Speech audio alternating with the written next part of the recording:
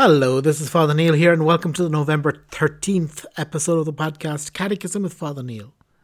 Today we're looking at numbers 2580 through 2584 of the Catechism. 2580. The Temple of Jerusalem, the house of prayer that David wanted to build, will be the work of his son Solomon. The prayer at the dedication of the temple relies on God's promise and covenant, on the active presence of his name among his people, recalling his mighty deeds at the Exodus. The king lifts up his hands towards heaven and begs the Lord on his own behalf, on behalf of the entire people and of the generations yet to come, for the forgiveness of their sins and for their daily needs, so that the nations may know that he is the only God, and that the heart of the people may belong wholly and entirely to him. Elijah, the prophets and conversion of heart. 2581. For the people of God, the temple was to be the place of their education in prayer. Pilgrimages, feasts and sacrifices, the evening offering, the incense and the bread of presence, the showbread. All these signs of the holiness and glory of God most high and most near were appeals to and ways of prayer. But ritualism often encouraged an excessively external worship. The people needed education in faith and conversion of heart. This was the mission of the prophets both before and after the exile, 2582. Elijah is the father of the prophets, the generation of those who seek him, who seek the face of the God of Jacob. Elijah's name, the Lord is my God, foretells the people's cry in response to his prayer on Mount Carmel. St. James refers to Elijah in order to encourage us to pray. The prayer of the righteous is powerful and effective. 2583. After Elijah had learned mercy during his retreat at the Wadi Cherith, he teaches the widow of Zarephath to believe in the word of God and confirms her faith by his urgent prayer. God brings the widow's child back to life. The sacrifice on Mount Carmel is a decisive test for the faith of the people of Israel in response to Elijah's plea, "Answer me, O Lord, answer me." The Lord's fire consumes the Holocaust. At the time of the evening oblation, the Eastern liturgy repeat Elijah's prayer in the Eucharistic epiclesis. Finally, taking the desert road that leads to the place where the living and true God reveals himself to his people, Elijah, like Moses before him, hides in a cleft of the rock until the mysterious presence of God has passed by. But only on the mountain of the Transfiguration will Moses and Elijah behold the unveiled face of him whom they sought. The light of the knowledge of the glory of God shines in the face of Christ, risen and crucified and risen. 2584.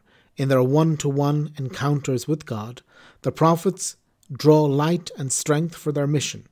Their prayer is not flight from this unfaithful world, but rather attentiveness to the word of God. At times their prayer is an argument or a complaint, but it is always an intercession that awaits and prepares for the intervention of the Saviour God, the Lord of history. Okay, so today we're looking mainly at the prophets. We had the end of King David in the place of the temple in prayer, and this temple is a central aspect that then will be reinterpreted in the New Testament. First of all, Christ uses the temple many times. We find gospel stories of Jesus being in the temple, even of the child Jesus being lost and found in the temple, of them also the presentation in the temple. That there's a lot of the New Testament around the temple. But at the very end of Christ's life, when he dies, the veil of the temple is torn asunder, is rent in two. And in a sense, at that moment, the temple is replaced in the Christian religion. But it has echoes, and the church has echoes in the body of each one of us. Each one of us, our body is a temple of the Holy Spirit. And then we're looking at the prophets. These prophets that have this fantastic relationship with God, and that they have this relationship with him in distress. That the prophets all have very difficult lives. They all have lives that are very challenging, that they suffer for being prophets. They suffer for doing good.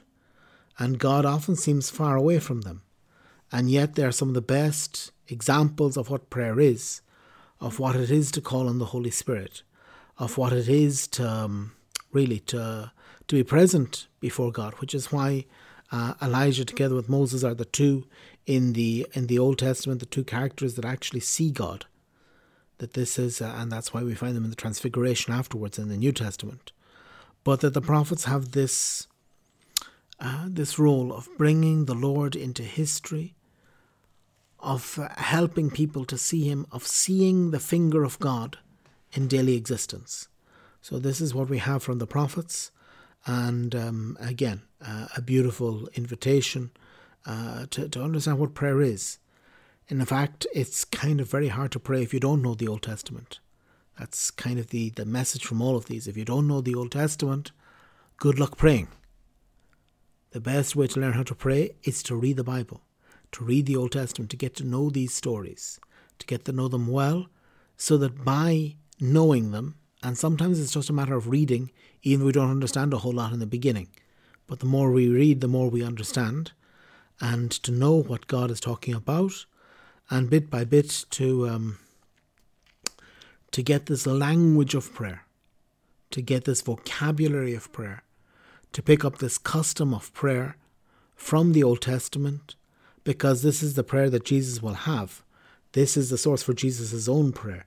This is the source of the New Testament prayer. But to go there first, to go to the Old Testament first, so that we can truly learn how to pray.